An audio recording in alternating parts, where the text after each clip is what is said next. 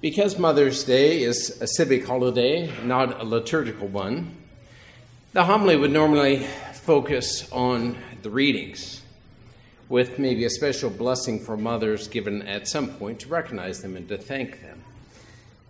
However, today I wondered if we could meditate just a little on motherhood as an icon or an image of human freedom, on that good which is so often misunderstood. The word mother is a relational term. Obviously, it can't be understood without reference to a child. No woman is a mother without one. All human beings have a mother, which means that humans depend upon others for their existence. We cannot exist on our own in isolation because by nature we're dependent beings. This is true from the very beginning of our life, but it's also true throughout it.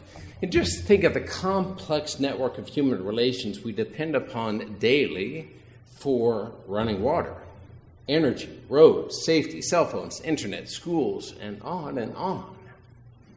Absolute autonomy or self-sufficiency is just inconsistent with being a human being, from the womb to the tomb. So the first point is this: human freedom is a shared freedom. All of us exist from someone else. And so our existence depends upon the fact that they accommodated us. They made space for us by restricting their own choices. An absolute right to choose, I'll do whatever I want with my own body or otherwise I'll protest wherever I want, just doesn't make sense. Because that's exactly what you depend on others not to do to you. Individual rights, even though they be written into law, don't further human freedom if they don't take into account the truth that our freedom is a shared value. Without that, rights become enslaved to falsehood. Now, a mother attests to this fact by her very being and witnesses to this truth by ordering the household responsibilities accordingly. We all have a part to play, duties to do, things to share, and people to properly relate to. Egoism opposes this, making everything about the individual, shirking whatever responsibilities it wants to in the name of freedom, clearly a false freedom, for it's inconsistent with who we are. Of course, the first witness to authentic freedom by a mother is respecting the infant's freedom in her womb and bringing every baby to term. Without this, she undermines her very existence and violates both her embryo's freedom and her own.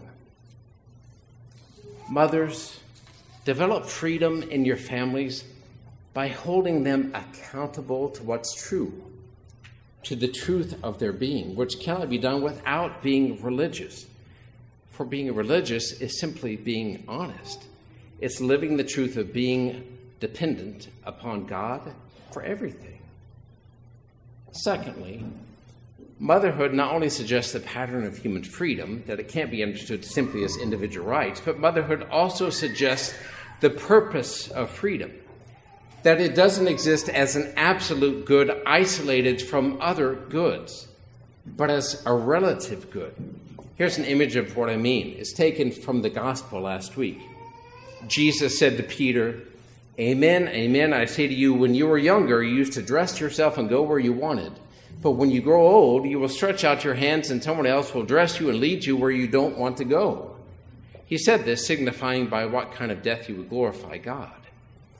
You see, if freedom is an absolute good, a good that nothing else should limit, then Jesus would have been doing violence to Peter's greatest good by calling Peter to follow him to where Peter didn't want to go, on a cross, upside down, to die.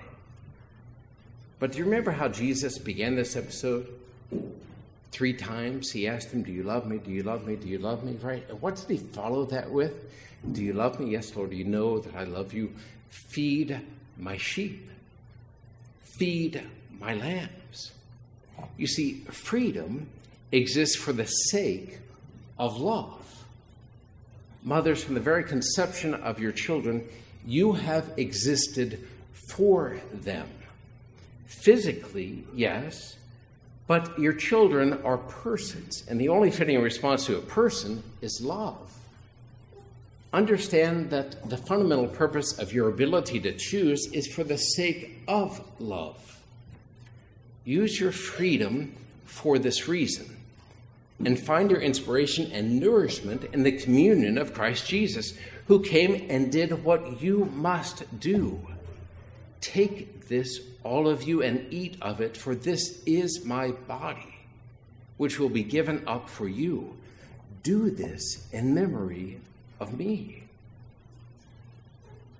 Lastly, mothers, draw your children out of the isolation of their rooms, their devices, their binge watching, endless video games, and disproportionate athletic endeavors.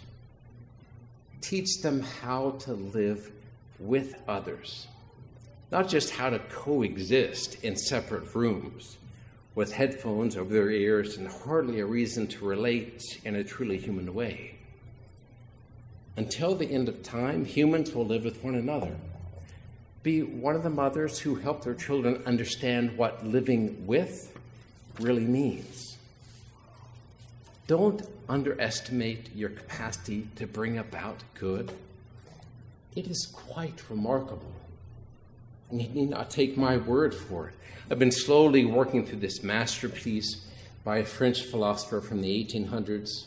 He toured the United States at that time and then wrote this work with extraordinary observations. Near the end of this work, he said, if I were to be asked the one reason why America is so much more successful than other democracies, I would not hesitate but to say it's because of their women. It was the most extraordinary line. Unexpected, please don't take offense.